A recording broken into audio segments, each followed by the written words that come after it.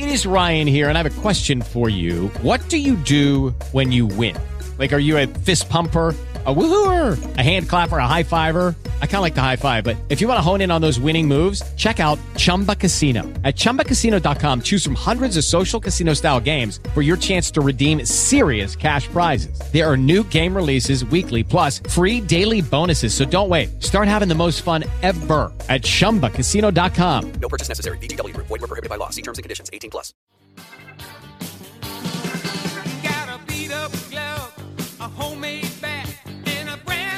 Good afternoon, sports fans. Fill up that coffee cup and that bowl. Sit back and relax. It's time for a Sports Offensive Fantasy Baseball Special. Just to hit the ball and touch them all. A moment in the sun. It's gone and you can't tell that one goodbye. Oh, put me in cold. I'm ready to play.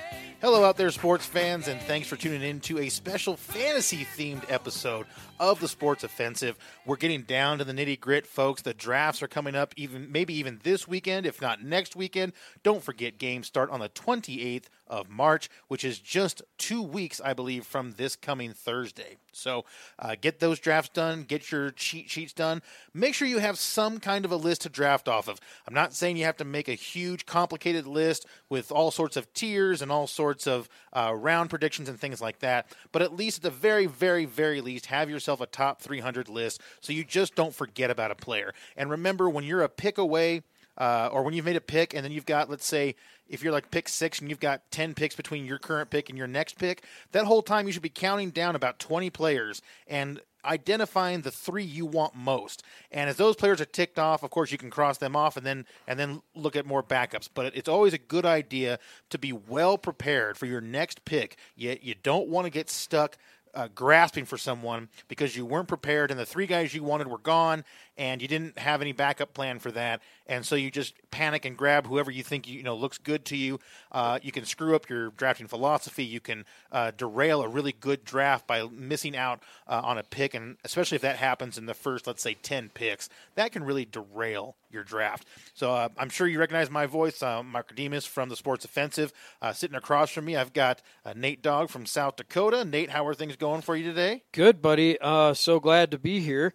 And I think this is going to be fun for our listeners, a little interactive fantasy work here. So, yeah, I think, we'll try to go through and maybe talk about some of our strategies or just maybe some of the strategies that are out there for different types of leagues. I think we'll go through a bunch of different players. I know we're going to try to focus on pitching, do a little bit of outfield if we can get to it.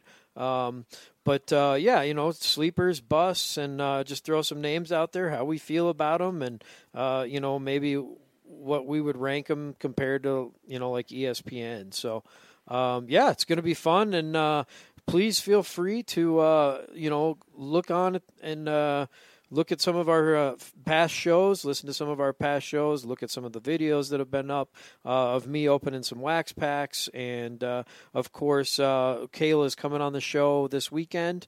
And so stay tuned or tune in for that. And, let's talk some fantasy, buddy. So I think one of the first things to kind of discuss with pitching, and of course, like Nate was saying, you can go listen to our previous, I think, 5 episodes we've been doing fantasy. So we've done catcher, first, second, shortstop, and third base. We've covered those positions. We actually covered a bit of outfield as well last week. So usually we do this near the end of our shows so that you can kind of fast forward to that point if you want to hear that. So again, you can go to our website at thesportsoffensive.com. You can also look up The Sports Offensive with JP and Mark on Blog Talk Radio and catch our previous episodes there. Now, the reason we're going to focus on pitching is because we haven't talked about pitching at all, and pitching is complex because depending on what kind of a league you are in, makes a big difference on the kind of pitchers you want to get and when you need to get them. Now, we play in a points league. I only do one fantasy league because baseball is so in-depth and so deep that I really don't have time to do multiple leagues.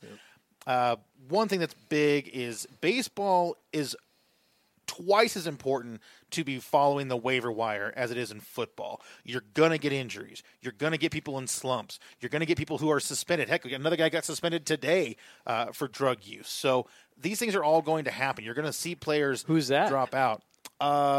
I forget the name. You have to look it up. Okay. It's not a huge name. It was just the last name. I just saw another guy got suspended for 80 games. So my whole point was just be aware that you're not going to be able to depend on just what you draft early.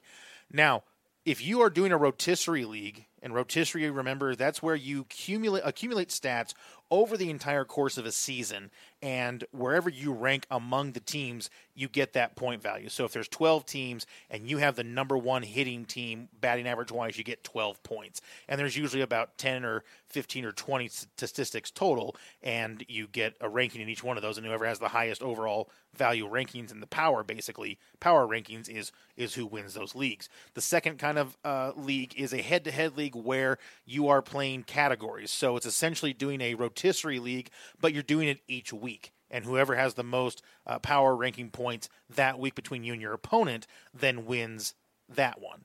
And then there is what we play, which is a pure points league. And this means that every stat that is on our counting block, and we count a lot of stats, both positive and negative points, go into your final score.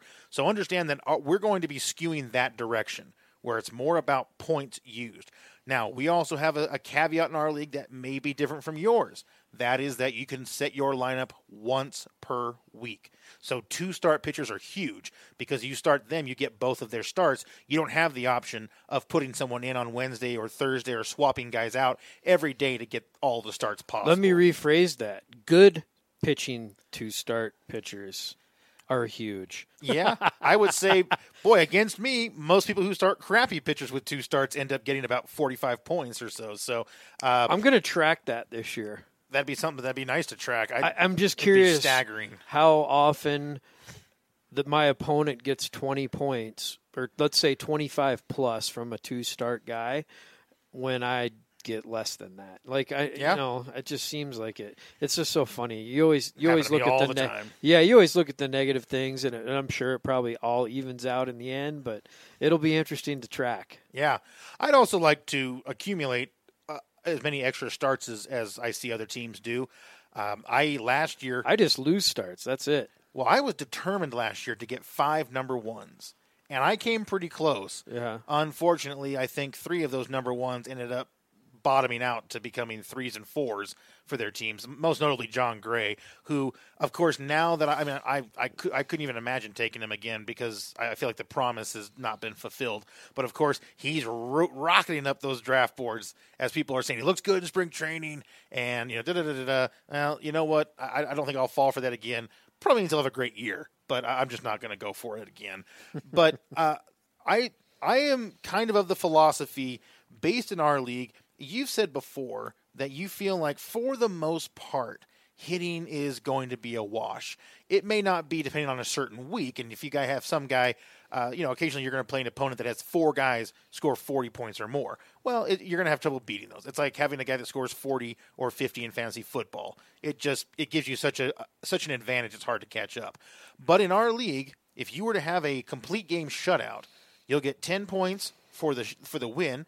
You'll get 10 points for the shutout, and you'll get 15 points for the complete game, or 10 points for the complete game. 10. Plus, you get a point for every strikeout. You get a point and a half for every inning pitched, and you lose a point for every home run given up or walk issued. Or run given up. So, if you get a complete game shutout, obviously there's no home runs, there's no typically runs. They're around 50 points. Typically. Yeah, and if you get a no-hitter, it's closer to 70 to 90 points, based on if it's a perfect game or a no-hitter. Yeah. So just to give you an idea of kind of how the point system works for our league, if you're pitching, you get 5 pitching slots. If you have a reliever that qualifies as a starter or a starter that qualifies as a reliever, you can put that starter in the reliever spot and not have relievers, or not have 2 relievers and have more starters. That is allowed.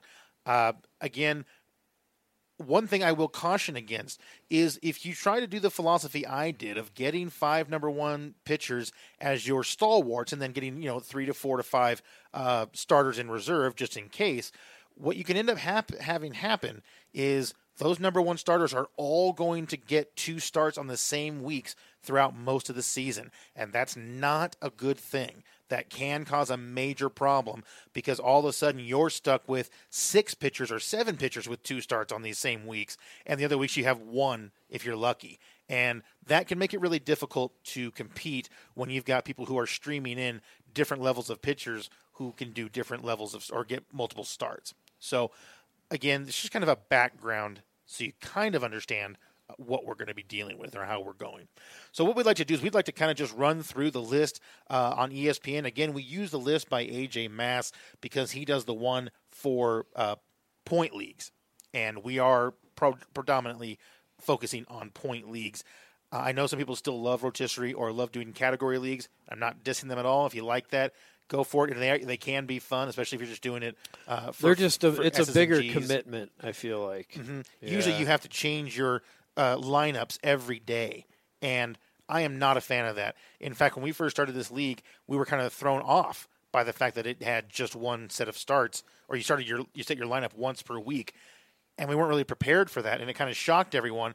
But I tell you what, after 1 year, we realized how beneficial that was, and I now couldn't even contemplate doing a league. In fact, I helped a friend of mine control 2 of his leagues while he was out of internet range for 2 weeks. And just in those 2 weeks, I was just flustered beyond belief. I was so frustrated. And yes, you can set your lineup ahead of time. You can set the next 5 days ahead. But that doesn't change the fact that if there's injuries or starts or whatever, people are get angry that you didn't switch people out. And in our league, if you have an injury, well, you just have an injury for that week. So I'm not a huge fan of those types of leagues, but if you do like them, I'm not criticizing them. I just don't really have time to do multiple ones anyway, and I'm sure this case is the same for you, Nate. I mean, it's just how many hours a night can you really spend dedicated to a fantasy sport if you've got a job, a family, chores, what have you? So yeah, it's just better suited to our lifestyle. This type of league. So yeah, and I encourage you to look at all the different types of leagues out there because there's more to it. I mean, those are kind of the basic formats, but there's a lot of different spins kind of on the different, the scoring, the head-to-head, and the rotisserie that are out there. So if you like scoring a lot of points, you might want to look at a league like ours, or if you kind of are a little bit more averse to that and want to, do some like rotisserie stuff, then do it. And as Mark mentioned, that rotisserie stuff, it's a big commitment. So you're setting your lineup daily. So keep that in mind ahead of time that that's something that you need to look at every morning when you wake up and probably when you go to bed at night as well. So it's probably at least a 2-a-day type commitment where you're really taking some time to set your lineup, making sure that somebody's not injured because, you have the wrong guy in there for one day. It could blow your ERA for the month out of proportion. So that's a huge really piece. Important point is that rotisserie leagues are usually year long. So you're right. If you have that guy in there who you forget to take him out and he's going up against a lineup of left-handed hitters and he's not good against lefties and it's in a small bandbox ballpark and the guy gives up 12 runs over 3 innings, You know what? You're going to have to deal with that 12-run ERA disaster the rest of your year. And a rotisserie league often has caps on either number of starts or innings pitched. Yep. So, a late season gem that you may find, you may not even be able to start them a lot. So you do have to pay very, very close attention. Again, another reason I like a weekly league. Right. It's all about quality, not quantity in those rotisserie leagues. So when you start a guy, you really want to make sure, is this a pitcher's ballpark? Is this a good matchup for him? Look at those peripherals as much as you can because, as Mark mentioned, if you have one start where the guy goes in, pitches a third of an inning and gives up 8 runs, that can ruin your whole month. So. If you had Chan-Ho Park pitching for you against the Cardinals that 1 year, the guy gave up 2 grand slams in one inning. So that's going to hurt you long term. Those 2 teams I was covering for a friend, he was actually in rehab for marijuana. I didn't even know you could go to rehab for marijuana. Yeah. I mean, what is rehab for marijuana? Just like you don't get to have Cheetos and ding dongs for a few weeks, I guess. I don't know. I'm not saying you can't be addicted to weed. Of course you can, but the addiction isn't hard to break. Right. I mean, if you can't quit smoking, I think it's more like a psychological thing than it is a physical thing. Right. The physical addiction is very small. It's definitely for me, I think it's more just like a stress a stress-inducing thing because now you're not relieving stress anymore. Right. So, so maybe that's causing problems. We actually have a coworker who has quit smoking completely, and their skin has been breaking out a lot, and I think the breakouts are coming from stress. So, anyway, as we always say in the tagline for opening the show, the fill up that coffee cup and fill up your bowl. Definitely advise filling up that bowl, but maybe not when you're drafting. Maybe get through those first 10 rounds or so. Another thing that I'd like to mention, and I know we're both in agreement on this, your draft, you can screw it up in the first, let's say, 6 or 7 picks if you really blow it out. But if you crush those first 6 or 7 picks, that doesn't mean you're done. That doesn't mean you've won. Because in baseball, it is a long grind. It is a marathon. It is not a sprint. You are going to need people. And occasionally you'll see somebody in our league that drafted so well they only make like 15 roster moves all season. But it's rare. Usually the teams in the playoffs have made 50 to 60 roster moves in a season. A lot of times picking up that guy just because he looks like he might be getting on a hot streak. Right. And it's worth grabbing them because if they are hot and you throw them in there, they can give you a good week and give you a win. One of our best league players who has won more than one title, more than a few titles, they stream pitchers like crazy, and especially the last 2 slots on their pitching rotation, and do very well. But you have to do a lot of research. And when Nate said, like, sometimes checking things before you go to bed, that's not a joke. You don't want to be the person that went to bed and didn't look, and the next morning the guy that goes into the office at 4 and has an hour and a half to kill in the morning when he doesn't really do his job is the guy who's going to grab those players that you're going to want. So most leagues, I know CBS for sure, which is the one that I would recommend, their fantasy baseball is fantastic. Their other league, fantasy leagues are terrible, but boy, they do baseball right. And they've always got a list of the most added and most dropped players every day. It's updated. You need to be looking at that every day. You should already know those players before you look at that, but never go a single day without checking out that kind of a list, whether you do it here, whether you do it on Fantasy Pros, whether you do it on Roto League, whatever it is you want to go to. Go somewhere and see who people are adding because you may not have heard of this guy. I would also recommend something that I have not done the last couple of years and I will be doing this year, and that is at least every other night watching Baseball Tonight, getting an idea for what's going on. If you don't do that, you can sometimes get to a point where you're not paying attention to certain players who have had a nice little run and you don't look at them yet. Somebody picks them up and all of a sudden a Cody Bellinger, for example, right? Or a Max Muncy, both for the Dodgers the last 2 years. Yeah. You Huge snag those pickups. guys off of waiver wires, and 35 home runs later, you see yourself in a title game because you filled a hole. Especially if you can slip these guys into a middle infield, corner infield, utility or DH slot, where you're usually having kind of semi good players, and you can suddenly add a stud. That makes just a massive difference. So. Anyway, let's jump into pitching. So we're going to review the top 100 pitchers for ESPN. Not saying we're going to hit them all, but we'd like to at least review some of them, get an idea of what we feel about these rankings. Number 1 ranking is Chris Sale for pick number 8. Now, I don't know who the best pitcher in baseball is. I would probably lean on Jake DeGrom myself, but Chris Sale, number 1 at 8, Max Scherzer, number 2 at 10. So, Nate, first question. Who's your number 1? Well, it's a good question. I think the most successful pitcher over the past 3 years is Max Scherzer. As far as, just the sheer number of strikeouts, the number of wins, the amount of innings, that he doesn't ever get hurt. That's a huge part. But yeah, I mean, he's always got 250 to 300 strikeouts. He's always right around 20 wins. And I see the Nationals will definitely take a step back this year, but I still think they're better than people think. And having those 2 guys, Scherzer and Strasburg, at the head of that rotation is certainly going to help their outlook. But that's my number 1 guy currently, barely over Sale. And the only reason I have him there is just his consistency, like I said, over the past 3 years. I think the upside with Sale is a little bit greater because I believe the Red Sox are probably the best team in the major leagues, if not the best, real close to that, obviously coming off the World Series win. So that always helps with the wins. You know, when you have a guy that can go in there and give you 6 or 7 innings every time and always strike out 8 to 10 guys, you know, that's hard to pass that guy up. I think what's critical with Scherzer is he has pitched 220 innings or more. Looks like 6 of the last 7 years, and the year he didn't, it was still over 200. Yeah. Being over 200 innings pitched for 6 years. Listen to this. Going back 7 years to 2012, here's his win totals: 16, 21, 18, 14, 20, 16, 18. Only one of those years did he have more than single-digit losses.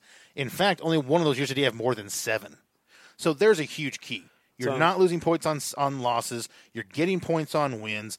Wins are not something you can usually count on for a pitcher. And that brings up a really important point because, again, in our league, wins are so huge, but it's just one of those things that's just really difficult to predict. You know, yeah, you think a Chris Sale is going to get 20 wins because he's on such a great team and he pitches well, but right. You know, you just never know. I mean, look at DeGrom's year last year.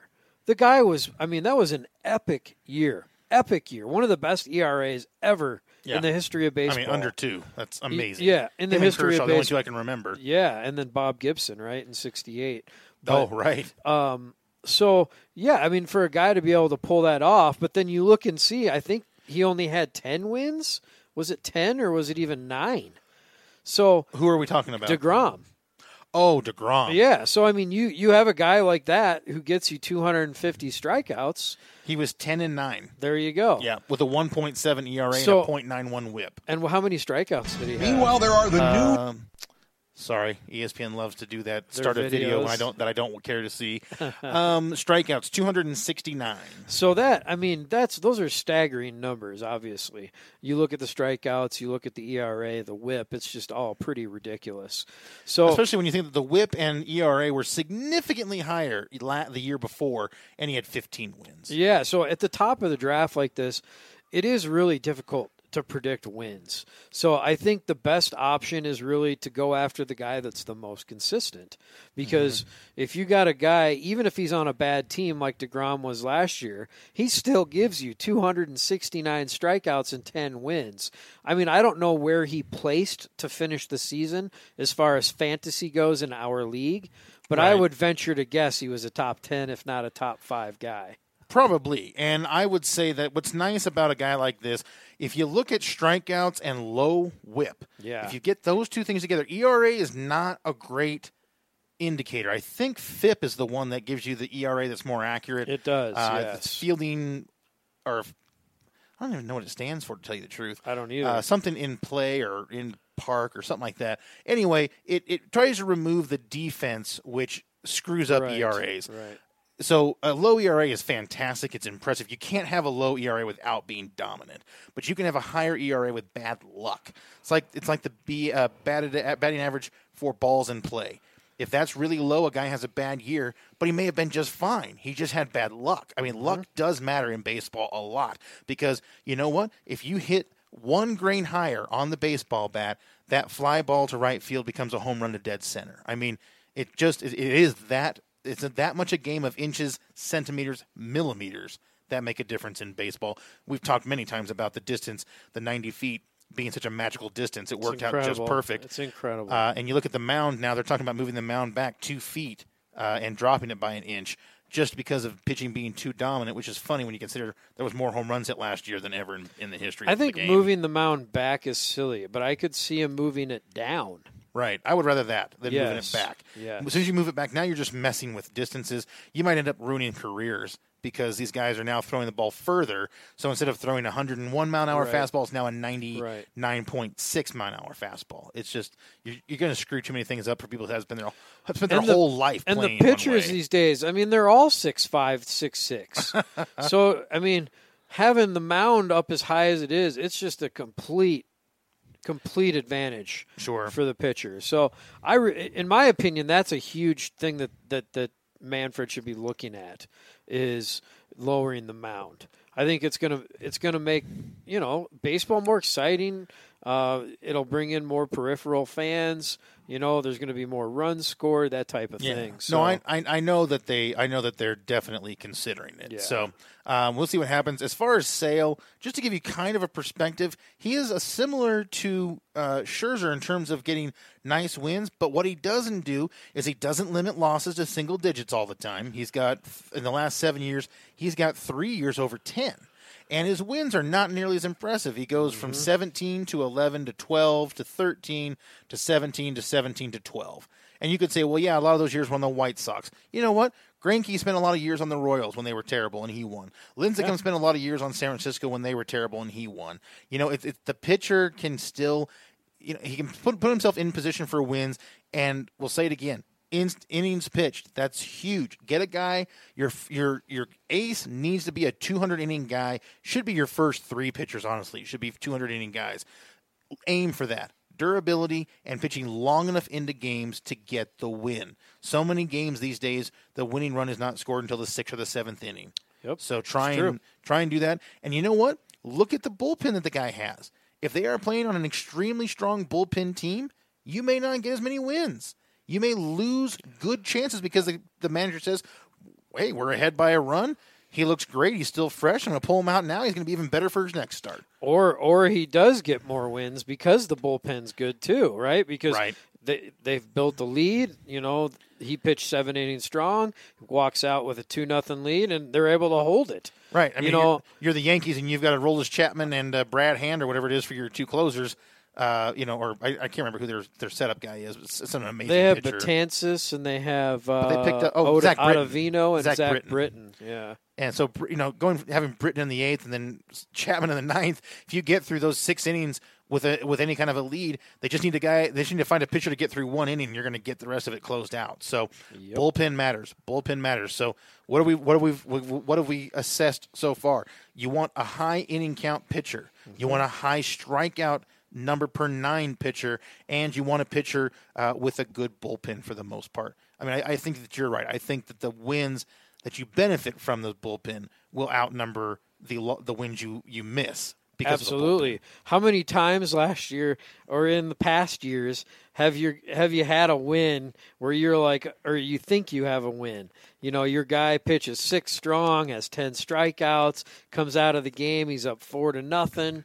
And next thing you turn your head and he's down 5-4, and there goes your 10. Right, your 10 points. He gives up 1 walk, so the manager yanks him, puts in a reliever who then gets up a home run, and boom, you're now all of a sudden your guys. And if it happened to be a dueling shutout 0-0 game, you're now on the hook for the loss. Right. So anyway, do keep all those things in mind. So the top 5 that they have on the list here, Chris Sale, Scherzer, Jacob deGrom, Justin Verlander. What a resurgence in his career. He was amazing last year. I think he was the 3rd-ranked pitcher in our league in total points. And again, on a very good team. Yeah. And then Clayton Kershaw, they still have him at number 5. Is there anything about that other than Scherzer first that you have is there any big problem you have with that top 5? No. I mean, Kershaw, we all know. I mean, the guy, if he's healthy, he could be the best pitcher in baseball again. Very easily. I mean, what is he, 31?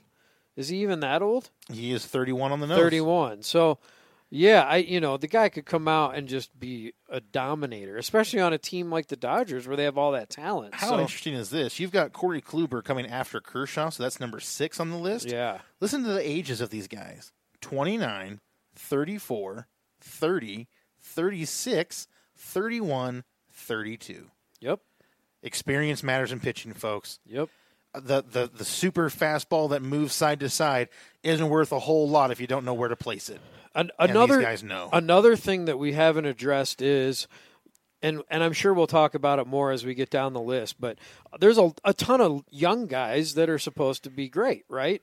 Well, one thing that a lot of people don't think about is the innings limit that'll come about with some of these guys. Even though they may be in the minors early on in the season and they're pulled up in June, by the time September rolls around, they're very often very close already to 180, 200 innings. Right. And they probably haven't done that before or have very rarely done that. And so usually not. Yeah. They will be, A, moved to the bullpen, B, sent down to the minors, or C, shut down completely. Or even could be worse than those is And he ends Never- up pitching and doesn't do well. Or I was thinking never allowed to go past the 5th inning. oh, right. And Yes, that makes it and hard to that's get a those whole- wins. Even if you pitched a great 5 innings, you're not going to get that many strikeouts in 5 innings, right? Unless you Yes. just really are fireballing. You're probably going to lose 3 or 4 strikeouts.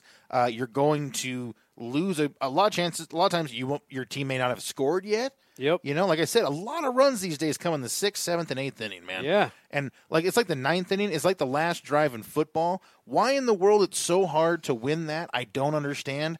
I don't know if people just get amped up, pressure. if they get excited, or maybe it's just pressure. Maybe people just can't handle the moment. It's pressure. But my think. goodness, it's incredible how often when you don't have a good closer that 9th inning becomes a disaster. Yep.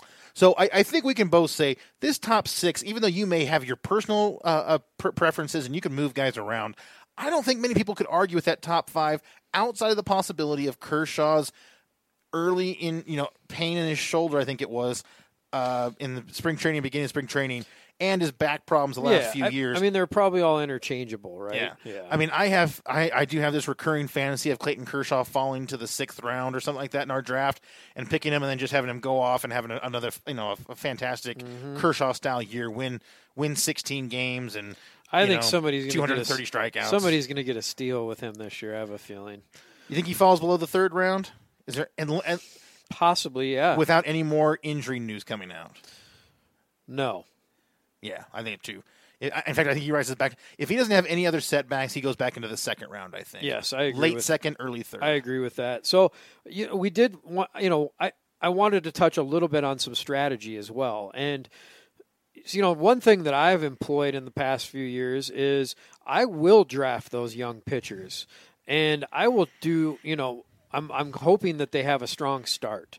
And then I will try to flip one of those guys before the end of the season and try to get maybe, a hitter where I'm missing one, or bring in a strong reliever, or, maybe a guy that I think might have that is having a bad first half, but I might believe he's going to rebound in the second half. Sure. And sometimes I have success with that and sometimes I don't, but it's something to certainly keep in mind. Moving through the season as you approach August and September, is this pitcher going to be somebody that you're going to be able to start?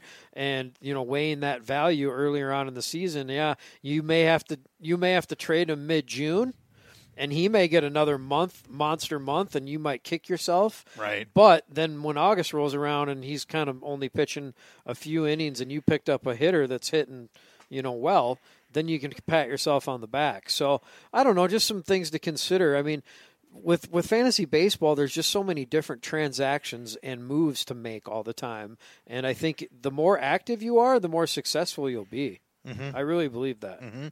I agree with that 100%. And I do think that you have to look deeper on a pitcher than just how they're performing.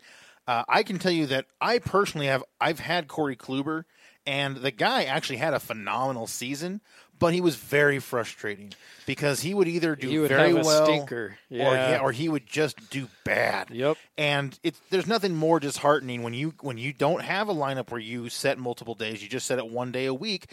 You have that pitcher, your ace, and he goes out there and throws a stinker, and you're just frustrated all week because now the guy that was supposed to be your anchor screwed you. Whereas I've had Max Scherzer twice, and I can tell you without question, Max Scherzer, boy, is it rare to be disappointed. Well, and I think that's exactly why Kluber is number 6, because that's where you draw the line on the tiers. Yeah, probably. Kluber does have that tendency to go out and give up 6-7 runs from time to time. With those top 5 guys that we mentioned, you really don't see that with those guys. Very rarely.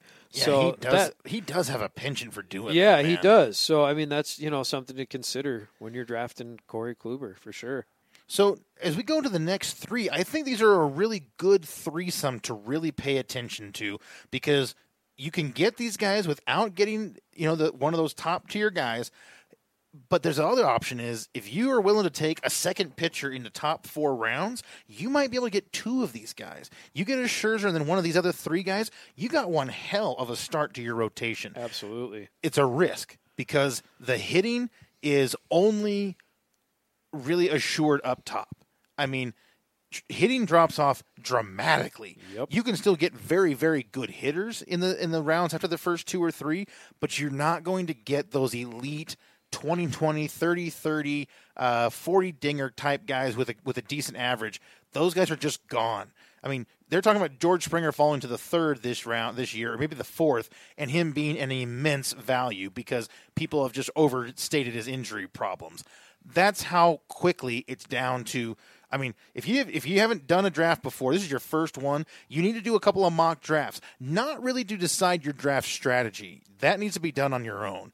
But what you do need to do is you need to realize how fast talent drains are going to be at each position and where you're going to find yourself in trouble. You do a few drafts and you find out, you know what? If I don't take a first baseman or a second baseman in the top 5 rounds, I'm not getting a good one. Or I'm taking a shot on a guy and hoping that he produces. Absolutely. You may have to always punt a position. In fact, you may have to punt 2 in baseball. It's just how it goes if you want to have a strong pitching staff. And I, for one, am a champion of a strong pitching staff.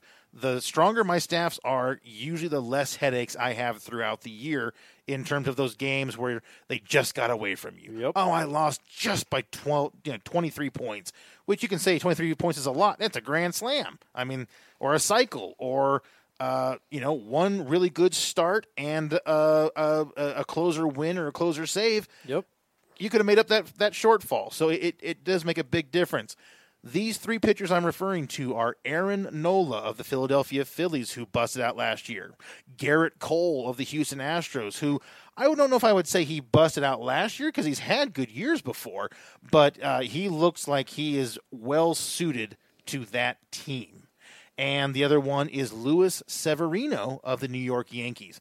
The Yankees have done nothing but beef up an impressive lineup over this last year. Yep. They are deep in that. I mean, their lineup is super deep. Their bench is deep. They've got one of the best bullpens in baseball. We talked already about Betances, Britton, and Aroldis Chapman in your 7, 8, 9. Yep. No one's going to score in the 7, 8, 9. That's why Luis Severino had 19 wins last year. Because as long as he got out there and could go 6 innings, you were probably going to get outscored. You were. So he's only 25 years old. He's not hit 200 innings yet, although both of the last 2 years he was within 10 innings of hitting 200. This could be the year that he hits 200, or he could still sit around 180, 190 because of that bullpen. But there's really no reason to think that he can't pile up a lot of wins. He had 220 strikeouts. Cole had 270 strikeouts. Aaron Nola 224. So I would gravitate towards Cole. Cole's on a very good team. They've won their division multiple years. They may not even have did they won it this year over Oakland, right? Oakland was a wild card, weren't they? Yeah. Yeah. And Nola pitches for the Phillies, who are a much improved team. That lineup looks dominating. But the biggest factor on all 3 of these guys that I think you need to be aware of is the age. 25, 25, and 28. Cole is the older one. 25 and 25 for Nola and Severino. Young guys don't tend to break down as much, and if you've got a young guy that knows how to pitch already, that's your secret weapon. That's your amazing number 2 that can win the whole thing for you. So, to me, all 3 of these guys are the perfect position on this draft list, and I would love any of them as my number 2. As my number 1, I would be a little bit less sure, but I wouldn't be unhappy. Yeah, it depends on your strategy. I know we sit here and we talk about hitters kind of being a wash, but there's times where you get that hitter that just makes all the difference in the world. And if you had Jose Ramirez last year, you probably made the playoffs at least. I would hope, if not made with his 740 if points, not made it to the championship game. So. That's the deal. You take the risk where you want to take the risk, and I would be okay with one of those guys as my number 1 because I feel like there's some value down the line. Now, if that was one of those guys are your number 1, you better have 2 guys ahead of them that can hit the lights out. Right. So keep that in mind. Wow, how crazy is this? They're canceling schools around this area. For those of you who don't know, we're in and Colorado. it's like 55 out right Yeah, now. it's actually warm in my apartment, and I got the fan on and the window open. Yeah. They're starting to cancel schools out of fear of what's coming, and no one even knows who we're really going to get. I just love it. I just had to throw that in. I thought that was comical. People are telling me that they're canceling their kids' school. If they cancel our kids, or if they cancel school in this district, they might cancel our work. Right. I'm not going to hope for that to happen. Plus, I would be terrified to actually not work tomorrow and get that far behind. Anyway, back to fantasy baseball. Let's start moving a little bit quicker here. I know we've kind of burned some time. So after Severino, so we're now down to the number 10 pitcher. That's Carlos Carrasco. I don't recommend Carlos Carrasco to anyone. It's not that he's not good. He's a lot like Kluber, but less reliable. Yep. That's what I've discovered. I've had him at least a couple of times.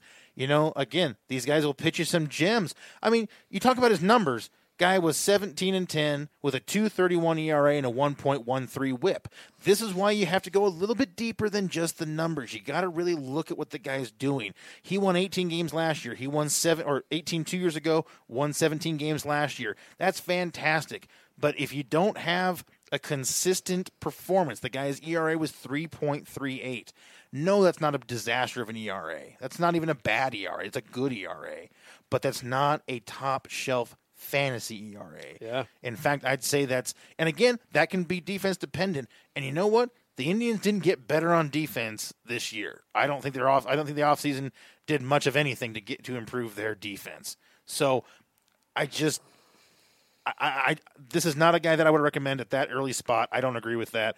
Nate, feel free to tell me I'm wrong, but Well, I can't tell you you're wrong, but I can't tell you you're right. I mean, it's just who knows, right? But Carrasco's one of those guys. I mean, he had a stretch last season where I think he won like 10 or 11 games in a row. oh, really? Yeah, or maybe that was 2 years. That could have been 2 years ago. Now that I think about it, but you know, he's the kind of guy that can go on a run, and also being on a team like Cleveland, who's in a terrible division, they're going to have a lot of success. So Sure. you know, it really for me, Carrasco, it's all about health with him.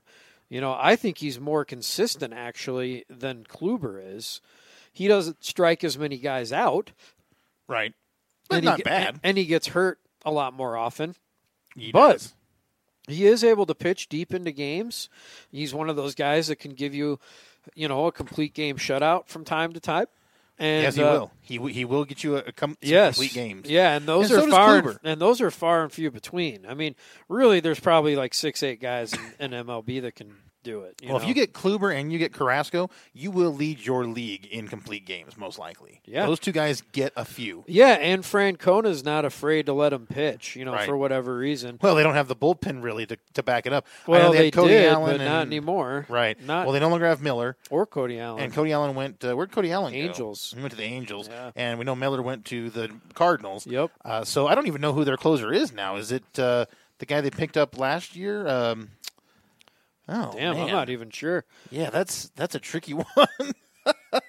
That's not a good sign for the Cleveland. I want to say I feel like they picked up somebody last year, Possibly. and like it was like kind of a battle between who was going to be the closer, and they kind of went back and forth, and they must have just let Cody Allen go, thinking this other guy's better. But anyway, jumping along. So now these next four, I think these are a perfect example of where you have to make a determination on risk, because these guys could all be fantastic number twos for you, and in a huge stretch, maybe a number one. Now, two of these guys actually could be dominant number ones. I just don't want to depend on them. So these next four pitchers are, in order, Shohei Ohtani, who was the Rookie of the Year last year for his hitting, I think, not for his pitching, although he was fine at both. Noah Syndergaard, or we call him affectionately Thor. Patrick Corbin, who is now on the Nationals, no longer with the Arizona Diamondbacks. Zach Greinke, still of the Arizona Diamondbacks. Three of these guys are actually fairly young. But I think these guys are wonderful examples of risk, right? Shohei Ohtani, the guy only went 4-2 last year with a 3.3 ERA, and he actually looked like a pretty good pitcher. What I think the problem is that he hasn't completely healed, and who knows how long he's going to pitch. He may end up being a DH almost the entire season. It looks that way, yeah. In our league, if I'm not mistaken, he is draftable twice. He's draftable as a pitcher or as a hitter, but not both. That's how it was last year. I don't know what they're doing this year. Well, you can only draft the player once. Really? Yes. I thought that he was available as a hitter and then as a pitcher in our league last year. No. You can Oh, he only wasn't. draft, Okay. but at the beginning of the week, you have to decide what he's going to play. If it's okay. in our league. Now, it may be different in rotisserie. I don't know how it works, to be honest with you. I got you. But when you draft him, you have him. No one else gets him. There's only one. Okay. But at the beginning of the week, you either got to be like, hey, I'm going to start him as a DH or a utility, or I'm going to start him as a pitcher. How weird was it last year to see him get torched in every way as a hitter and a pitcher in spring training, and then the guy was a monster for the first 2 months? I don't think that's weird at all, because I don't think spring training really tells you anything at all. In my opinion, these days, all guys are doing are working on stuff in spring training. Now, there's some guys that are The last they get start hot, maybe or something. They get hot and they just try to keep that going because they may be trying to make the team, or whatever it is, or win the position that they're after, but. I don't think you can take a whole lot from spring training because it just doesn't translate. But, I think Ohtani is certainly an interesting player to look at, especially if he's able to come back and pitch. I mean, boy, he had some great starts last year before he got hurt. He did. And I don't know if he ended up with 20 homers, but he had to be close. 22. Yeah. Yeah, I mean, he had 22 homers, 10 steals, batted great- .285. A great value, you could probably get a little further down the line. So. Just got a question about how high do you have to draft him, and is he worth that draft pick? It's hard to say because you don't know until maybe a little more information comes out about is he going to pitch? Right. How nice would it be? To have him and say, you know what, I picked him as a hitter. He's a good hitter. He had a good year last year. I think he'll have a better year this year. Mm-hmm. And you know what? Every week he has 2 starts. I'm going to throw him out there. Or every time he's starting against somebody weak, I'll throw him out as a pitcher. Yeah. It does give you some nice options. I think so. What a great player with some versatility to have in your lineup. Now, don't draft him in the 4th round. Right. Maybe next year. Yeah. Don't draft him in the 4th round this year because you're just not going to get the value. But, Sure. Keep a close eye on what's happening with him and his pitching arm for sure. So next on the list is Thor, Noah Syndergaard. This guy has got everything needed to be an unbelievable ace. It's not ever quite come all the way together for him. He did have 13 wins last year, the second most of his career. He's had 14 one year. Big thing with him, of course, is the blazing fastball with lots of movement. But last year, despite the fact that he did get 13 wins and against only 4 losses, 155 strikeouts, didn't even top 200. Innings pitched were at 154. He's pitched about 150 innings 3 times and only 30 innings at other time. There's a definite risk that comes with Thor. There's also the definite upside. Imagine if this guy was on fire and had everything together, and so did DeGrom, and the hitting and defense actually came around this year.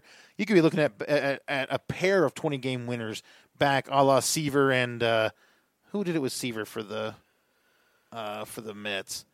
There was that one year. Didn't they have 4 20-game winners that one year? Ryan? I don't remember. I swear there was a year that they had 4 guys win 20 games for the Mets. Yeah, I know Baltimore did it too, or was close to it one year. Did they? Yeah, they had like Jim Palmer and a couple of those guys. Oh yeah, maybe it was the Orioles. Well, this is where it'd be nice if we had a stat checker. Oh, yeah, right. If anyone wants to apply for that job, we don't pay well in terms of zero, but I'll give you a free beer when you're doing stats. So again, Thor is an intriguing option. Could be an ace. You could end up getting an ace with him if you picked him up, but you could also end up with kind of a disappointment. I have to say, with him pitching 25 starts last year, which that's a pretty good number. I mean, 30 is probably the most you're going to get out of a guy. Yep. And maybe 31, 32 at probably the very most these days. And, this guy just doesn't seem to be able to hold it all together. But his WAR was 4.0, which seems fantastic. But for pitchers, it's a little different, I think, than for hitters when you have a WAR like that. So, but again, could be just a massive diamond to get. Patrick Corbin is the one that I'm a little thrown off by, but the guy's got incredible strikeout stuff, so I can see why people are maybe high on him. But boy, this guy has not really ever produced on that level to be this high ranked, in my opinion. How do you feel about him going to Washington? Well, I think he's a nice piece, and he's a lefty, right? Yes. So, following Scherzer and Strasburg, he's going to get a lot of nice matchups, being that number 3 guy. I know he took a pretty big jump forward in strikeouts last year. Very big. And so I think that's why people are looking at him the way they are. I think being on a team with Scherzer and Strasburg is certainly going to motivate him to keep those numbers up. So I actually his really strikeouts jumped almost 80. I know. So are you nervous about that continuing? Oh, there's no way that's going to happen again. I mean, can he maintain where he's at? That's what I mean. Do you think he can maintain 250? I don't think 250. I think 250 is a career year for him. Yeah, but he already had it. I think I do think he's a 200 guy perennially. Yeah, Yep. And almost had 200 innings 2 years ago. Did have 200 innings on the nose last year. So he's got versatility. Yeah. So you know what? I like him. I think he he's did a have great that value. one injury year. But he's other than that, he's actually been very durable. And it's amazing how one bad injury year can stick on somebody for a long time. Speaking of your hot fantasy performers or baseball players in spring training, Joe Panik and the guy the Dodgers got, Pollock, I can't remember his first name. AJ Pollock. Yeah. They are both having really nice springs. Yeah. But you know what? Would I count on either one of them in the regular season? Well, not really. Although I'd love to pick up Panik as a middle infielder. Pollock, there's no way I'll be drafting him because he'll go higher than I think his value is, which is the guy's going to get hurt. He's going to play 100 games, and he's going to get hurt the rest of the time. So I can't take him before like the 7th round, and he's going to go in probably the 5th. So, but we'll see what happens. Yep. The next one on the list is the Zach Greinke. This is kind of, to me, the tier end. This is where well, no, I'm sorry. There's like 3 more guys I think probably really fit in there. I think you have to make some decisions at this point. What are you looking for? Yeah. Are you wanting somebody that's a little bit older with some experience like a Greinke that can probably give you a little more consistency? Or are you going to want to draft one of those young guys that, could come up and give you quite a great first half, Sure. I mean, this guy has got such a wild career. I can't believe how long he's been playing, man. He's been pitching since 2004. He's been around. And you know what? He's been very consistent for 1, 2, 3, 4, 5, 6, 7 years. 15, 15, 17, 19, 13, 17, 15 for wins. You're going to get about 13 to 15 wins out of this guy. That's very solid for your number 2. It's exceptional for your number 3. And the guy's going to get you some decent strikeout numbers. He'll probably get 200 to 220. And that's not, I mean, it's really a good, solid guy to have. Yep. I would really recommend, if you can get Greinke as your 3, I think you can have an unbelievable pitching staff. If you get him as a 2, as long as you've got one of those frontline top 5, 6 guys, and you throw in Greinke, I think you got a real nice 1-2 combo. I agree. And you can probably wait a little bit at that point to get your next pitcher. There's always the enjoyment of getting even more amazing arms up early, but you get yourself 2 real solid guys. Greinke is your number 2. You're looking good. You get him as your number 3. You're trying to win the pitching category every week. Yeah, so, I agree. I like that. Now, these next guys on the list, to me, this ends out the plausible number 1s, probably more like number 2s, or like I said, even a number 3. But if you had to drop down to these guys for your number 1, you might survive, and that is Trevor Bauer and Walker Buehler. I think those 2 guys could conceivably still be a number 1 for you. Buehler, you kind of wonder if he takes a step back. Yeah. If he comes back. Sophomore slump. I don't know if it's sophomore slump or maybe just regress to the mean. Just, there's going to be more film, going to be more stuff. The guy does have some injury history. They probably don't want to push him too much on innings. So I think maybe not call as many breaking balls. Trevor Bauer, this guy is really underrated in my opinion. And I'm one of the people that underrates him constantly, and I feel bad for it every time I do. Because the guy has got everything that you need to have a good year.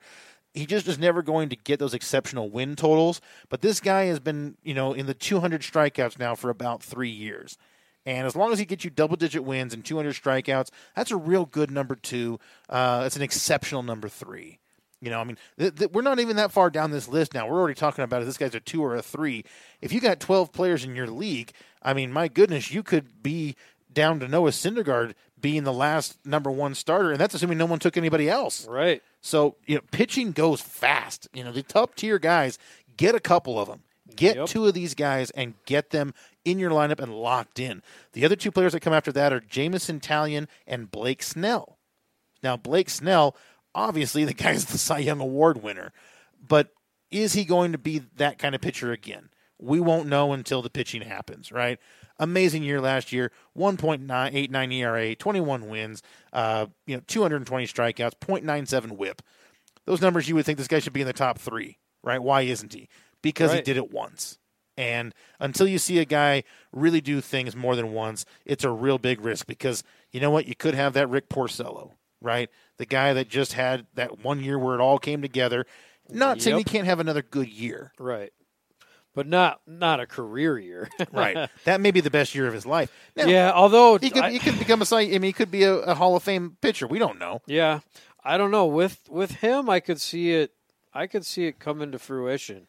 He's been pretty highly touted in the minors the last couple of years. Long time. And he performed well on a not great team last year. So it's just I think it's just the jump that would scare people. I mean, 6-8 2 years ago, 5-7 the year after that, 21-5 last year. Yep. That's a crazy jump. Strikeouts, 98, 119, 221.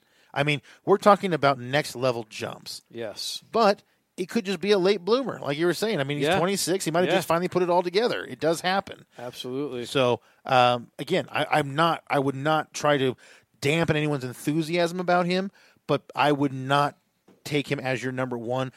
Take him as your number 2 and hope that he's the real deal. Yep. And can take you a long way because he certainly could. That James Taillon, that guy, I loved him last year. I was so angry when I didn't get him in the draft.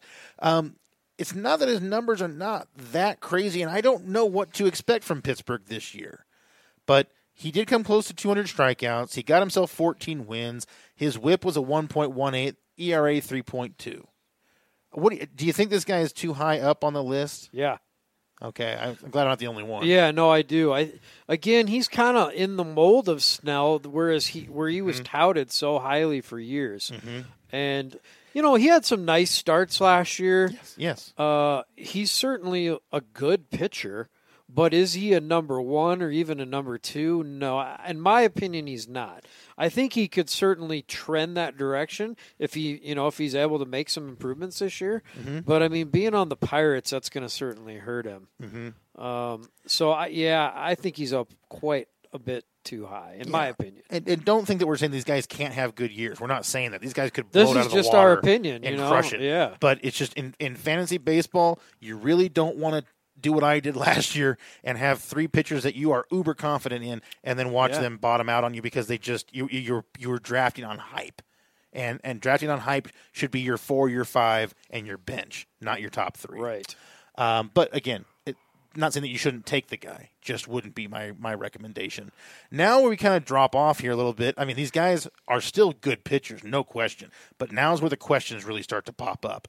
And the next one we got on the list here is Miles Mikolas, that pitched for the Cardinals. Yep. Guy came out of nowhere. Never even heard of this guy. He just got a big contract, too, I think. And the guy is 30 years old, and this is his first even good year that he's ever had.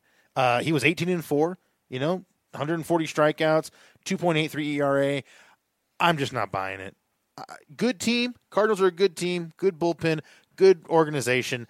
I'm sure they'll do well. But I wouldn't sacrifice someone I had faith in for this guy. Right. Again, guy could win 25 games next year. I don't know. But to me, he's way too high. Yeah. Next on the list is Rick Porcello that I mentioned earlier. This guy's moving up draft boards, and I'm not sure if I know why, other than he plays for a team that's going to get lots of wins. He is 30 years old, and, I mean, his ERA was 4.28 last year. Yeah, he won 17 games. Yeah, he struck out 200 guys. Yeah, he won a Cy Young Award a few years ago. Obviously, as a number 3, you could do a lot worse. Yeah. But, boy, as a number 2, I'm a little nervous if that's my number 2. For me, number 3, and I would probably knock him down a few spots. Yeah, I don't want him as my number 2. I think he's a great fit at number 3, though, especially on the Red Sox. He's probably going to get you 12 to 15 wins. So. Right. Next on the list is Mike Clevenger, another Indian. Indians got lots of good pitchers, man. You get a lot if you get all 2 or 3 Indians on your team, pitchers. Yep. You know what? Like I said, you're going to have some bumps and bruises when you have the bad starts, but hey, they're going to win probably 90 games again this year in that weak division. You know what? You get through these guys, boy, you could see yourself with 3 15-win guys. That's Absolutely. That doesn't really hurt. And these guys are all strikeout pitchers. Carrasco, Bauer, Kluber, and Clevenger. These guys are all going to probably get 200-plus strikeouts.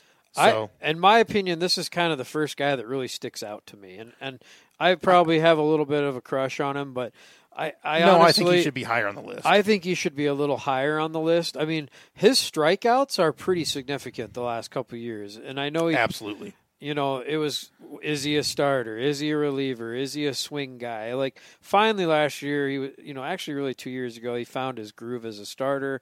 But this year was the only year he was really given a chance to be a full-time starter. Full-time, right. Now, the one thing I would say is here's a great example of what we were talking about with wins. He had 13 wins last year in 32 starts.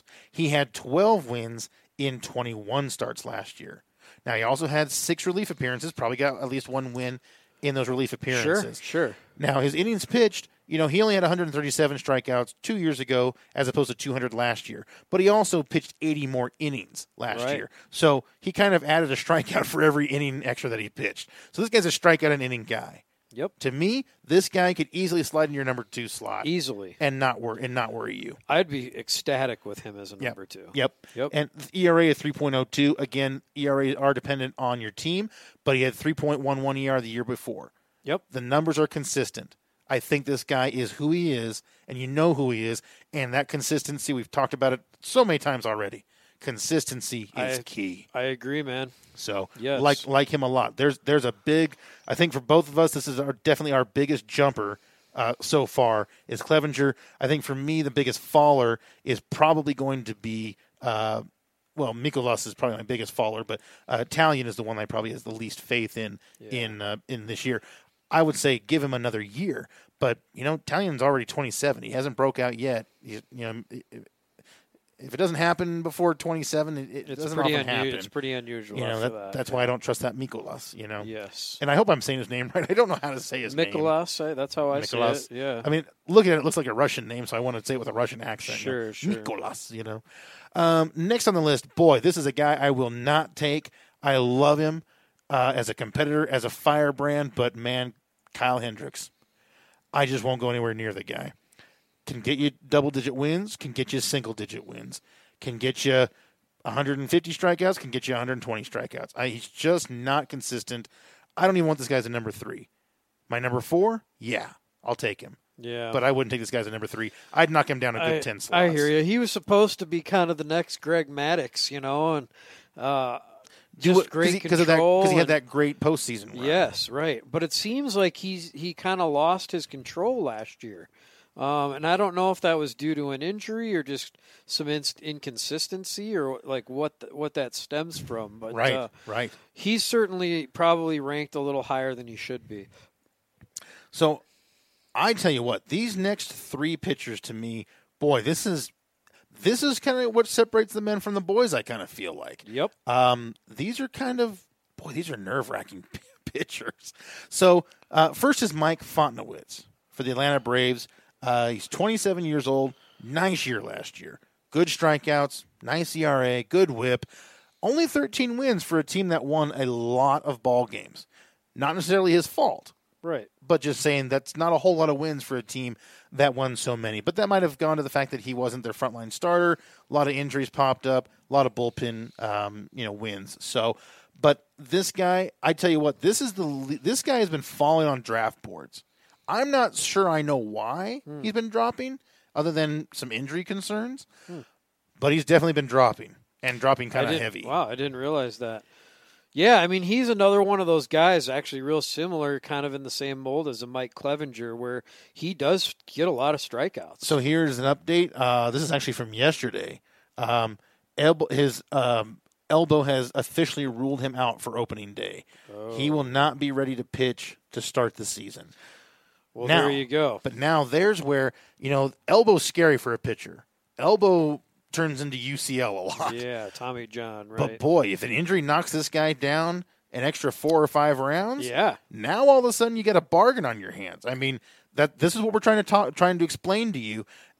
A player that may be a albatross, if you take them where they're ranked, can be a gem 3 rounds later. Absolutely. Changes everything. Absolutely. It's all about the value you're getting for the pick. Yes. So when we talk about a guy not being so good or that we drop him down, realize that if they do drop down, they become a value, and now you can take them. That's what it's all about, man. One of the best players in our league, House, what he does all the time, every year he does this. He gets 6 or 7 picks where he'll draft someone and you go, oh, that guy was still there? I know. And you kind of forgot about him for some reason. Right. Somehow you overlooked him, and he never does, man. He sees that guy and goes, oh, if he falls another round, I'm taking him. Yeah. Oh, if that guy falls 2 more rounds, I'm taking him. And he does. And a lot of good teams have been the result. So next on the list, now this one, I honestly feel like I know less than any other player on this list.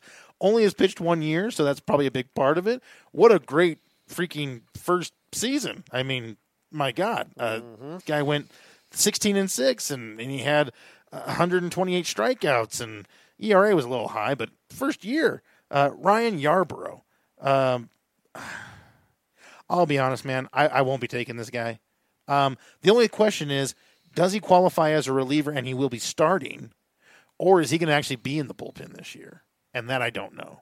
Well, the reason he had so many wins last year is because he was like that second guy that came in. So they employed an opener last year, Tampa Bay, as did a couple other teams, where the guy Milwaukee, where they would come in and pitch 1, 2, maybe 3 innings, Right. and then they would go to the bullpen, and it would be like one guy for 2 innings, Pitching another by guy committee, basically. Yeah, absolutely. So kind of a new strategy that kind of. Well, I don't know if it's new, but it's something that hasn't been used in a while. Mm-hmm. And so that was kind of his role last year. He would come in. He probably pitched 3 or 4 times a week. Yeah. And so that's why his wins are so high. So I wouldn't count on that number or even really close to the wins. Right. Now, if you look at his other peripherals, his WHIP and his ERA and all of that, I mean, they're still pretty good. Yeah. So They're not bad. They're not great. I think he's ranked higher than he should be because of those wins. Yeah, I think this is, even though this is supposed to be a points list, this is Yeah. almost more of a rotisserie type guy. Right. But if he does qualify at reliever, and, because you could say maybe he's like Andrew Miller a few years ago Yes. on the Indians, where he, and the Yankees, was it Yankees he was on first? Yeah. Yeah, and then went Cleveland. to didn't he start with the Yankees and then went to Cleveland? Yes. So he had like the 2 years back to back where the guy was just unbelievable. Right.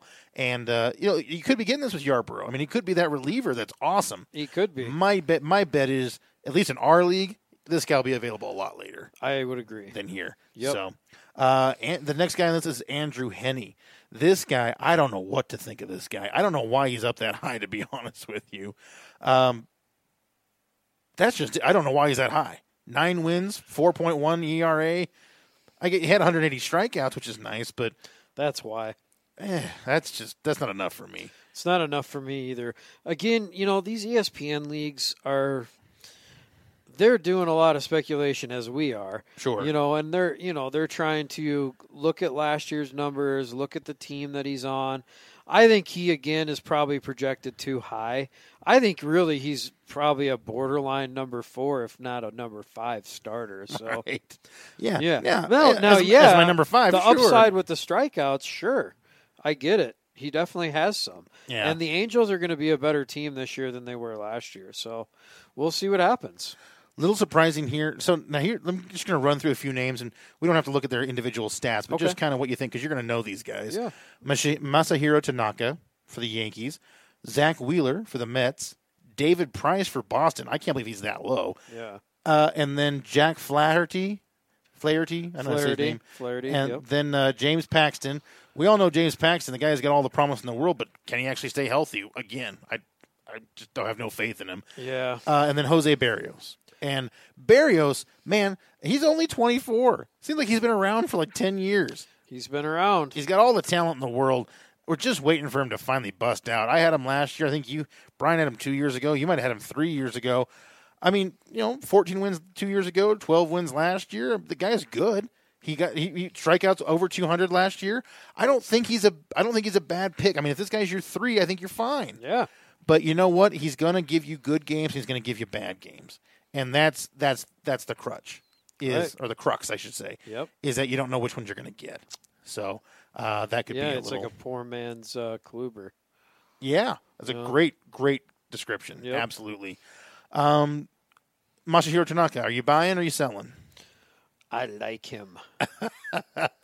He's, Sneaky for good. whatever reason, he does kind of seem to fly under the radar. Yep. Now, I know he's had some injury questions, but he always seems to pitch through them. 31 starts, 30 starts, 27 starts last 3 years. And, he has the ability to throw a stinker from time to time as well. Sure.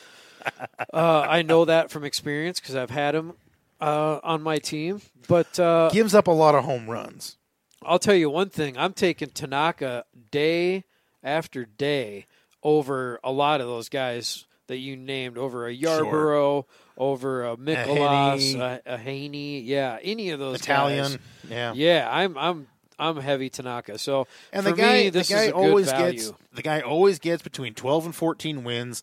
Always has single-digit losses except for 1 year, and he always seems to be getting 150 to 200 strikeouts, yeah, right? Yeah. 150 to 200. I mean, it just kind of varies. Yeah, he's a great number 3. I think he's a Excellent. fantastic number Excellent 3.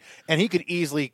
One of these years, he could easily pop up and have his career 19 win season. Like who's the guy that went over to the Twins after a while from the Yankees? Pineda. No, the white dude. He won white like dude. 19 games and then went to the Twins. Like no one gave him credit for his 19 wins, but Boy, I don't know. that's gonna bug me. I'll look it up after the show. Anyway, as a guy that I don't think he's pitched. I think he retired, but Irvin Santana? no white guy. Oh, white guy. It was kind of a square. I can't believe I can't think of who it is. I know a lot of the Twins pitchers, so Yeah, I think he pitched for the Twins for about 4 years after leaving the Yankees, and he was with the Yankees for I think 5 years. But anyway, he had a couple of not real Radke, Boof Bonzer, no. Boof Bonzer. No, oh man. See, now it's just going to keep bugging me. I don't have time to look it up. Yeah. Well, Anyway, I agree with you. Tanaka is a rock solid number 3 to get. Yeah. Him or Barrios or even which number is he ranked? he's ranked at 25. Okay. Now David Price is the one that's ranked at 28. That's a little confusing to me based on the year he had last year. Well, I think he and Tanaka should be ranked back to back. yeah, I they pretty much are. I do agree with that because I think they're almost the same type of pitcher. Now, I think Price is a little more of a strikeout guy than Tanaka, probably. I don't know. He hasn't had high strikeout numbers for a while. Yeah. I mean, no, I shouldn't say not high because 200 is a high number. Only 177 last year and 30 starts. Oh wow. Yeah, that's shows quite a bit less than. But I I feel like he's learned how to pitch better. I don't know. I mean, 16 and 7 is a great number, but that could just be all the scoring the Red Sox did last year. Red Sox may not be nearly as good a team this year as they were last year. That's true. They've lost a lot of bullpen, and pitchers are getting older. So, Yep.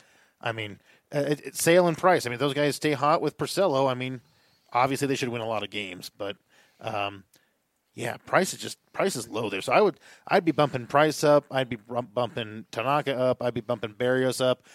Jack Flaherty, I don't know what to think of that guy. Zach Wheeler, I like, but I just don't know if I trust him on that team. It's not him I don't have a problem with. It's just the team that he's on. Yeah. The Mets, yeah. And these guys are not consistent enough to really warrant where they're set. Right. What's really kind of confusing, and James Paxton, I know he's amazing in terms of pitching, but that guy, dude, I mean, if you did the top of your head, what would be your prediction for how many innings Paxton pitches this year? I'd say like 165. Wow, you're nice. Well, the that only would be reason, his career high. yeah, and the only reason I think that is because the Yankees are lucky. That's true. I mean, top 200 strikeouts for the first time last year. Double-digit wins for only the second time in his career. 160 innings pitched most of his career. I'm throwing my lot in at 95. 95 innings pitched, and I won't be taking this guy. So if you would like James Paxton, I wish you all the luck in the world, and he can be a great player, but he won't be on my team. Next on there is Yanni Chirinos. Chirinos, yeah. But that's the same kind of thing as we had with Yarborough. Yarborough, yeah. He's a reliever, so I'm not going to talk about him much. You can if you'd like to, but I'm. Let's move because I got only Yeah. about 10 more minutes before I got to probably roll. So then Strasburg, Cole Hamels, and Dallas Keuchel, who doesn't even have a team. Strasburg, is he ever going to be great? He looked great in that partial season that they shut him down. He's never looked great since. He seems to be a really rock solid number 3. he is, and he definitely is also a great guy to get for your first half, and then try to trade away. Yeah, He's always good at the beginning of the season. the guy has only topped 25 starts one time in the last 4 years. That's a huge red flag, folks. Yeah. Huge red flags. No durability means not worth the numbers. He didn't even approach 200 strikeouts last year. If you get him late enough, he's still worth taking. Mm-hmm. But boy, those ERAs have not been impressive. And yeah, man, I tell you what, since that second year when he had looked amazing coming back from the surgery, great 2012, and then boy, it's just I don't know. I mean, he's had a couple of 15-4 years. That's plenty good. It's not what we didn't get the package we were told we're getting. Right. Cole Hamels, no reason to doubt him having pretty much the same year, I would think, than he had last year. Nice number 3, fantastic number 4. Dallas Keuchel, boy, you know what? I might take him even if he's a free agent. Boy, get him 12 rounds later than you should go. Throw him in there. He could be a steal. A nice number 5, be a real solid number 5 if he gets picked up somewhere. Carlos Martinez, we've been over this before. We don't know what he's doing. Relieving, starting, nobody knows. So once we know that, we can decide. I think the Andrew Miller signing definitely helps them make a little bit of a decision there. I agree. I think you'll see him probably start slow, but I think if he just progresses and continues to progress, he will be a starter by the end of the year. Yeah, I mean, he has had his 14-7 and 16-9 years when he's got a full slate of starts, and the guy was approaching 200 strikeouts and even hit it once. So, another guy that could be a nice little bargain. He's still only 27. He's got time to rebound and go back to who he was. Jacob Junis from Kansas City. I got to be honest, I don't know that guy very well. You don't know either? Well, I'm not drafting anybody from Kansas City this year. Yep, good point. In fact, that's a good piece of advice. If they're that bad of a team, don't pitch them. I certainly would have considered Perez the catcher. Yeah, because he's probably one of the better catchers. but now out losing there. him, my goodness, now the pitchers don't even have the great catcher to throw. They to. are going to have, there might be a few prospects there that you could reach for, and obviously Whit but you could probably- Merrifield is a good. Oh, yeah, for hitters, sure. Yeah, is he still with Kansas City? Yes. Okay. I believe he's outfield and second base for Okay. Kansas City. Yeah. You know what? Kansas City is the kind of people that you look for in your rounds 20 through 26. Sure. And pick up a guy just for a flyer. Right. Luis Castillo for Cincinnati. I have a lot of faith in him, but I'm sure he's okay. It's the Reds. They're terrible. ERA is massive. I think the Reds will have a nicer little year this year. Well, I'm sure. And I like him better than you do. The 3 players. I mean, adding Wood and Puig and Kemp would make any team that's atrocious better. Yeah. But yeah, I don't think I would probably draft him. Not this early anyway. Chris Archer, Pittsburgh. Man, what do you think about Archer? I mean, how long have we been waiting for this guy to be amazing?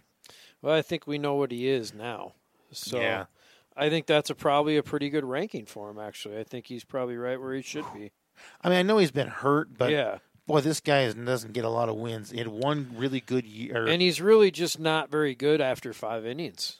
Well, and you look at the fact that this guy has more years where he had impressive loss totals than win totals. I mean, he has 19 losses one year, 9-19, 12-13, 10-12. That's who he is. He's not. Don't pick him for anything but end of your bullpen. German Marquez, all the way down at pick 40. I'm guessing because it's in Colorado, but my goodness, I love this guy. And come to think of it, why isn't Freeland on this list so far? Because he's in Colorado. But he was amazing last year. He was better Yep. than German was. Uh-huh. That's just, boy, German and Freeland, man, move those guys up your list and get them 2 rounds before they're Yeah, going to go and get a nice little bargain. The Rocky, ESPN just doesn't give due diligence there because they're both really good pitchers. And I think if you are excited about Kyle Hendricks and you think that he's going to be a good player, I think Freeland's as good or better. Yep. And in the same mold, that type of pitcher. So. I think that they're both better. Yep, absolutely. Yep. Just running through some names. Joe Musgrove, Pittsburgh. Temper expectations, I think. Yeah. Feel free to tell me if you think I'm wrong. Ross Stripling, great pickup because he'll be probably a reliever and spot starter. Nice little guy to have to throw in on occasion. Madison Bumgarner, won't touch that guy with a 45-foot pole, man. That team is bad, and he's damaged goods. I know he had one of the most amazing runs in history in the playoffs and then in the regular season even for a team that wasn't all that great. But, boy, 4 and 6 wins the last 2 years. And not that that's all his fault, but I think he threw his arm out. Kind of like Matt Cain did. I agree. Eduardo Rodriguez for Boston, nice young guy to pick up who will get some wins for you. Move him up the board. I got him as a sleeper. I like him a lot. Yeah, I like him absolutely. Yep. Charlie Morton, Tampa Bay. I like Charlie, but not in Tampa Bay. I don't know Tampa Bay ended up being a surprisingly good team last year, but Yeah. I don't know if I trust I like him. Charlie Morton more than you, but but you've had him on your team, and so you like him. and he's been successful. So but he was pitching for Houston, wasn't he? he was, yeah. But he's the kind of guy that he's probably got to be 32, 33, even 34. Yep. He's been around for a long time. But the guy throws 97, and he has some nasty off-speed stuff. So when he is harnessing his pitches, it's worth starting him. He's gonna get you 8 strikeouts and a few wins. So I like him better. A than nice his number position. 1 bench guy to me. Yeah. Number 1 bench starter that I can rotate. I'll take him as my number 5 all day long. Number 5, yeah. Hell All right. yeah. I'll go along with that. Yep. Next is Shane Bieber. Hey, I am a believer. I am a believer in Shane. This guy's going to be good. I had I don't him know if he'll last be year. good this year, but he's going to be good soon. Yep. Boy, if he's a dynasty league, get that guy. Yep. Jose Quintana, man, you would think everything is in line for that guy to be great. Rebound. Yeah. Expect a rebound. Last 3 pitchers to get us to 50. J.A. Happ, I don't agree with that, except that he plays for the Yankees. Alex Wood, I think he was lucky that 1 year with the L.A. I agree. Nick Pivetta, love Pivetta. He should be higher on Great this list. value. Great Yes. value. Yeah, I mean, having him 1 spot above John Lester seems like a travesty to me. Again, he was 7-14 last year, so people are going to look at his win totals and be like, "Oh, he was terrible." Right. No, this guy he's got everything needed to unlock a masterful season coming up, and he's young and he strikes out a lot of guys. Mm-hmm. So that gets us to 50. There's a couple of names that pop out underneath that 50, but we'll stop with there just so we can do a real quick closer review. Or reliever, I should say. Mm-hmm. Number 1 on this list is Edwin Diaz for the Mets. Are they going to be in enough games for him to get enough saves? Yeah, I think so. Again, the Mets, they've been so bad the last couple of years and so disappointing that it's hard to believe in them. Right. But, I mean, the talent is there. Well, I mean, so he had 57 saves last year, which is amazing. I know he did. That's why he's high. But that was for Seattle in a was. pitcher's ballpark with good pitching and a pretty good team. I mean, they were at least good 500. defense, real good defense. Yeah. I mean, they traded away some good defense. I mean, Sean Segura and Cano, and I can't remember who was playing center for him, but then D. Gordon was. D. Gordon? Yep. Was playing the outfield? He was playing center. And Wow. then their whoever they had at second base got hurt. Oh, So they moved Cano. D back. That's right. Or Yeah. it was the suspension. Oh, that's what it was, suspension. Yeah, and so then they ended up moving him to back to second. So obviously, great year last year. We'll see if he can do it in New York. So I'm terrible with relievers, man. I don't know half of these guys. Blake Treinen Treinen Treinen from Oakland. Yep. 30-year-old closer is always kind of a concern, but Oakland plays a lot of one-run baseball, so I could see that being a good pick. Brad Hand, we know what he can do. Oh, he's the Cleveland closer now. That's why they got rid of Cody Allen. Got it. Yeah, Hand. Well, we know from the time in Baltimore, the guy is very good. Behind Britton, but he still was great when Britton got hurt. Kenley Jansen, I had him last year, and you know what? It was so funny because at first he was such a disappointment. I was out of my league by the time he came around, but he actually was fantastic down the stretch. Ended up with, I think, the second most saves in baseball. Yeah. And actually had a really good year. And you know what? It's very possible that the down times that he had was related to that heart issue. And he went and had surgery. They think they got it fixed. He's on medication. They think it's all fixed. If it is, he could very easily go back to being the Jensen that we knew. He is 31, but I don't think it was ever his ability or his body in terms of his pitching body last year. I think the heart thing, I think it scared him. And I think when you're scared and you're not focused, that's what happens. I agree. So then Felipe Vasquez for Pittsburgh. I don't know anything about him. Can you help me? Felipe Vasquez. Oh, yeah. A lot of saves. He's a stud. 37 saves. I mean, really, he's very similar to Aroldis Chapman. Ah, okay. Looks like he's from the same place too. And he's a lefty, and he throws really hard. And Ooh, a lefty. Yeah, he's gonna be a stud. I want him. I would want him on my team. He's certainly a top 5 if he's. They've got him ranked at 5. Next, we've got the abuser Osuna, dropped by the Blue Jays, but he was picked up by Houston, and they didn't blink an eye. They were like, we don't care what he does to women because we just want the good pitcher. We know he's got skill. Assuming he doesn't get himself suspended, there's no reason he shouldn't have a great year. Yeah. He's a goofy-looking dude, though. Man, he's weird-looking. Well, that's probably why he did what he did. His lady was like, "You're one alien-looking motherfucker." Yeah. All right. Next on the list is Kirby Yates. San Diego, man. No faith. No faith, but boy, San Diego could just really, really, really surprise some people next year. If they bring think up they're the guys, 2 years away, but I agree. I do still think they'll surprise next year. But I mean that division, man. I mean the Rockies Arizona are good, and Giants are terrible, so that'll yeah, help. Yeah, that's true. They should easily slide into number 2 or number 3. Yeah. So give them a good shot. I don't know. Arizona isn't going to be as bad as people think. I don't think, but Boy, I mean, losing Goldschmidt and Pollock. Yeah, it's tough. It's tough. We'll see. But who knows, right? Yeah. Then the next on the list is Craig Kimbrell, who's a free agent. Why in the world is this guy a free agent? Why are the Dodgers not signing this guy? I don't know, but I've heard the Twins are players. So that 42 saves last year. He a .99 whip. He always gets 40. That's the first time he had 40 in 4 years. But I mean, he's always close. Yeah. 46, 42, 50, 47, 39, 31, 35, 42. Yeah. How does this guy not have a job? Yeah. He's only 30, too. Probably costs too much. Oh, man, he had 126 strikeouts last year. Yep. Jeez, man. How many blown saves did he have? It doesn't say on it. Oh, no, it does. 3 or 4, I suppose. They had 5. Yeah. That's not that bad. No. I mean, overall, 5 or less. Over all those games, no, that's 5's fine. That's just a travesty. Raziel Iglesias, guy we thought was going to blossom into a good starter, but apparently he's going to close now. Probably better suited to that, honestly, in my opinion.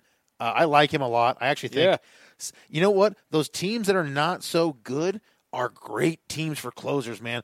Like the Rockies, man. Every year when they weren't really competing yet, their closers kept leading the league in saves. I mean, Wade Davis and Greg Holland, and I mean, it just happens.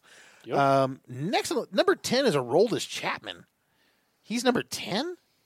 Wouldn't you think being in New York? Well, is it because he's in New York and they're going to be ahead by too much? Probably. He's probably going to, he probably, and they just have so many arms. Right. You know, he's probably their closer most of the time. Yep. But you're right. There's not going to be they're going to blow a lot of teams out. Yeah. You know, But he's good. 100 strikeouts and 35 saves isn't really a stretch. I mean, that seems like it's better than 10th. Yeah. It but should be better than 10th. we'll see. Yeah. Hey, maybe get him nice and late. Sean Doolittle and Jose Leclerc. I honestly don't know. I know Sean Doolittle. He's old. We'll see if he can do it. But I think they also picked up. Who's he with? He's Is he with still Washington. in Washington? Okay. Didn't they yeah. pick up what's his name from the Cardinals? Their old closer, Rosenthal. Yeah, they probably did. Yeah. So I wouldn't trust him. I don't know if I would trust him to get the saves.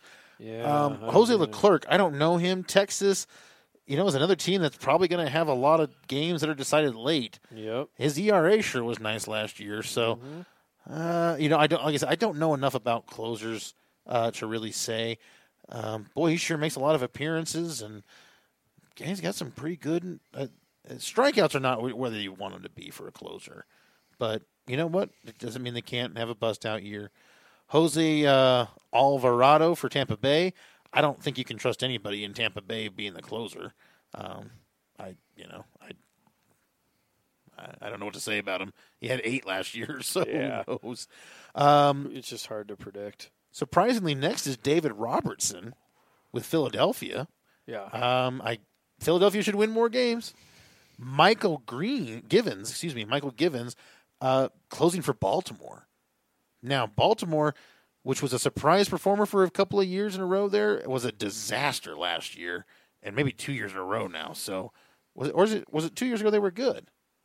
No. They kind of flirted with the Yankees. Yeah, 2 years ago. But then last year, just the wheels fell off, and it's probably going to get worse. In fact, I think they lost Adam Jones this year. So Yeah, they're going to be the worst team in that division. Although Toronto could push them. right, yeah, boy, Toronto sure just bottomed out when they could have been good, but their pitchers all just crapped out on them. Cody Allen is now with the Angels. I'll bet he does okay. Yeah, I In think fact, so. that'd I think he's that'd be a lower nice- than he should be. That's a nice second closer, I think. Ken Giles for Toronto. I don't know what to think. Toronto could get smoked a lot. I don't like him very much at all. Archie- He was so inconsistent in Houston. Yeah. Archie Bradley for Arizona. I like him. I think that's a nice pick right there. It's a nice number 2. He's nasty. And could just, he didn't really have any saves last year, so I guess he just didn't have the position last year. Look at that. What, the beard? Oh. No. Wow. Little football news for Oh, you. And there goes my phone. Oh, it ran out of power? Yeah, Plug it in over here. sure. I got a plug. Oh, okay. So anyway, what Nate just tell everybody what you just saw? Yeah, apparently Odell Beckham Jr. just got traded to the Cleveland Browns, folks. Boy, now Baker Mayfield has himself a legitimate weapon. If they don't make the playoffs this coming year, Yeah, it's I mean, huge disappointment. 'Cause, huge. I They mean, should fire everybody. Pittsburgh should bottom out this year. I mean, they just lost their number 1 receiver and their number 1 running back. Cincinnati's terrible. Although I guess they had Juju Schuster and they're going to have James Patterson. Yeah, so no, this is they'll be all right. Cleveland better win their division this Yeah. year. Baltimore should. Well, Baltimore actually could. They'll still be. You Pretty feel like decent. Baltimore's defense is really going to. Anyway, that's not having to do with Yeah. baseball. Right. We'll talk about that on our Saturday show, of course. Archie Bradley doesn't get the saves, hasn't ever before. Obviously, hasn't had the position before. Boy, he sure got some strikeouts, but He has incredible peripherals. I Yeah. mean, I had him last year, and he just couldn't get out of that setup role. Yeah, was just no trapped. matter what, and I think they did it on purpose because he's young. sure. So, but I think they've been grooming him, and boy, he's going to be good. I think he's a top 10 guy, in my opinion. Now, do we know? As Andrew Miller is dropping down the list, I wonder why that is. Probably an injury. Yeah, he's getting old. Do we know? Is he supposed to be the closer, or is he setting up? I don't have any idea. It's a great question, but from what I read, yes, he is supposed to be the closer. Okay, boy, he didn't. Boy, yeah, I mean, 2 years ago he still had a nice year with Cleveland, but last year, boy, those are not good numbers. I think he was hurt. Yeah. Does he say he's hurt now? I had him. I ended up dumping him after 2 months because he didn't do anything. So bad, yeah. Yeah. I don't know. I don't see any news about him being hurt or anything, so I'm not sure why he's falling. Well, maybe they said he's not the closer now, or it's closer by committee. Yeah, so That could- you always hate hearing that. Yeah, it could be a lot of different things. Don't these guys know we're playing fantasy baseball and I know. we need these guys The to Twins, we don't even know who's going to close for them yet. So I'll be picking him. Let's Trevor see. May. No, we don't have any idea. Colin McHugh is now a reliever. McHuff, I mean. I didn't know that. The last one on here I would say we need to talk about is Wade Davis for the Rockies. Yep. I was just talking about this earlier, just a few moments ago. The Rockies closers, man, they are always getting a ton of saves. It's just a good situation. They also get a ton of blown saves. Yeah, But- gonna happen. But hey, 6 or 7 blown saves for 40 saves is not bad. Yeah, depending on your pitching situation, I think you can actually get by with Wade Davis as your number one reliever. Absolutely, absolutely. I think he's question. Yeah, he's going to get you 40 saves. You know what? For a closer, it's really all saves. Nothing else. I mean, strikeouts are nice and icing on the cake. It's all saves in closers. Well, I saw it's funny because, one of the strategies that's been employed over the years in our league is, a lot of guys, they'll qualify at relief and starting. Right. And so, oftentimes it's a big advantage to have a guy that can start and he has 2 starts and you're able to put him in one of those relief spots. Right. Well, last year there was, I can't remember who did it, but there was a guy that had Yarbrough and he was a starter and they were, a reliever at the time, and they were using him as a starter. Oh, he qualified. And he would come in and he would pitch 3 or 4 times a week and get wins. So that is a good theory possibly to employ in our league with a guy like a Yarbrough. Sure. Yeah, you can get a guy you do get points for holds. So if you get a guy that does pitch a lot as a middle reliever, like was it Andrew Miller? Who was the guy from the Brewers? The unbelievable year last year. Jeffers or Jeffries Hader. Hader, that's it. Yeah. Jeffrey Hader. Jeff Hader? I don't know what his first name was. Josh, maybe? Josh, I think you're right. Josh Hader. Yeah. With amazing hair, man. That guy has some flowing locks. So that I've noticed that a lot of the flowing lock pitchers like are good except for Gray. Gray just can't put that crap together, man. All right. I think that should do it for this program. Yeah. We got through a lot of pitching. Only got through 50 starters, but you know what? It's important to get your first 3 out of those 50, man. I can't stress that enough. There's just not enough depth. I know everybody hates to hear it, but you don't want to get stuck with your first pitcher in the 6th round or the 7th round. Yep. And disaster. And I know it sucks to sacrifice a 2nd round pick for a guy that could be a transcendent hitter. Yep. But pitching is just so important. I can't stress it enough. You have to have a number 1 guy. I mean, I had 3 dynamite hitters last year in Machado, Benintendi, and Nolan Arenado. I ended up getting Verlander in the 4th, and that saved. He had a fantastic year, but boy, that was a big risk I took. And then my second pitcher was Yu Darvish, and he obviously was a complete and utter disaster. And you know what? I didn't really recover from that. So getting that 1 and 2, I think, is critical. Mm-hmm. And for me, to get in the 1, 2, 3 by the 10th round, you have to do it. There's too many hitters down there. And I'm probably going to draft a reliever a lot earlier than I typically do this year too. Me too. Yep. Got to shore it up, man. It's just becoming an important position. At least one. I got to have one guy that's like a shutdown closer. You know? Yeah. Of course, I thought I was getting 2 of them last year with I got Kenley Jansen and I got the guy from San Diego. I think it was, and that didn't really work out. So, well, again, Kenley ended up being great, but it just didn't work out early. So. All right, everyone, thank you so much for listening to our special here on Fantasy Baseball. We will probably do one more of these next week to get you ready for your draft. We'll review a couple of mock drafts. We'll review those, while it's always important to review those top picks, those top 4 or 5 rounds, we'll probably focus more on the 6 to 15 rounds. Look at where, your team, where the meat of your team is going to come from. That's where you win your draft. Yeah, it's like you got the ham hock, in those first few picks, but you need the bread, the lettuce, the tomato, the mayo, the mustard. Those are that's your 6 through 15. You got to do that. You can't mess that up. And you got to have good mustard. Got it, Dijon. Yeah, Dijon, Jerry, not this yellow stuff. All right. Thanks so much. Thanks again, everyone, for tuning in, and please keep your ears and eyes open on Twitter to catch our the other fantasy baseball special we'll do. Nate, thanks so much for stopping by, and hey, everyone, good luck drafting. Offensive out.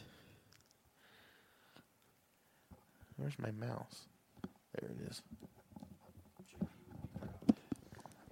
Lucky Land Casino, asking people, what's the weirdest place you've gotten lucky? Lucky? In line at the deli, I guess? Aha, in my dentist's office.